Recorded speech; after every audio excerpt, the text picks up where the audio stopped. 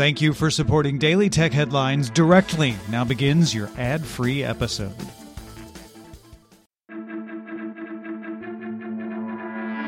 These are the Daily Tech Headlines for Friday, May 27th, 2022. I'm Rich Straffolino. A Microsoft spokesperson confirmed that while it's continuing to work on a lower-cost game streaming device codenamed Keystone that can connect to a display without the need for a console, it made the decision to pivot away from the current iteration. Microsoft said it will use what it's learned so far in development to refocus its efforts on Keystone. Meta announced upcoming changes to its privacy policy designed to make it clear what information it collects from users.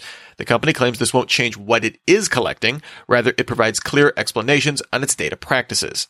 This new policy will impact Facebook, Messenger, and Instagram, but will not change on WhatsApp, Workplace, Free Basics, and Messenger Kids. Amazon opened up its brick-and-mortar clothing store, Amazon Style, in Glendale, California, in the Los Angeles area.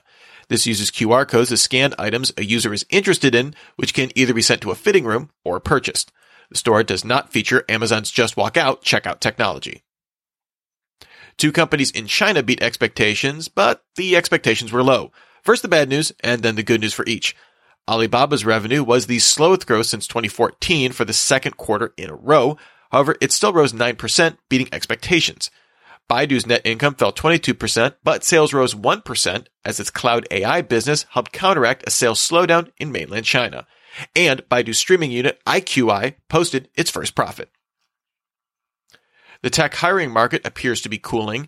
Instacart and Microsoft both announced plans to slow hiring. Instacart hired over 1,500 people over the last year and said it's slowing down in the second half of 2022 to focus on driving profitable growth ahead of its planned IPO.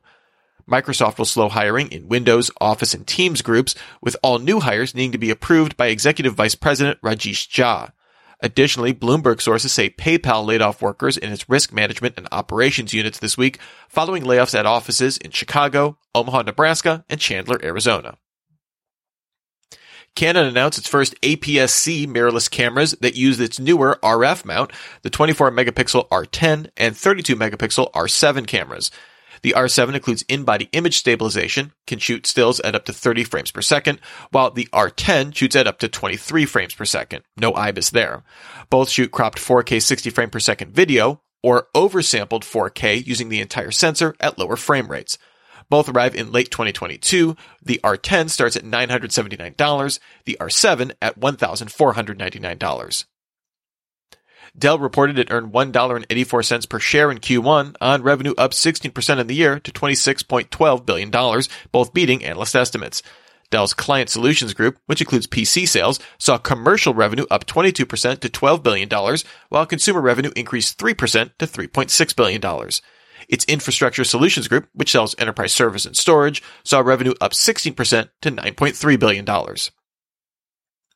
Google announced the Chrome Enterprise Connectors Framework, a new integration system to make it easier to implement existing endpoint security systems in the Chrome browser and in Chrome OS. Google claims this will let organizations plug and play management functions into Chrome OS, citing security platforms like BlackBerry and Splunk. The company will also hold a Chrome Enterprise Day on June 8th with more announcements about enterprise solutions. And finally, the web version of Google Drive in Chrome added support for cut, copy, paste keyboard shortcuts for files and folders.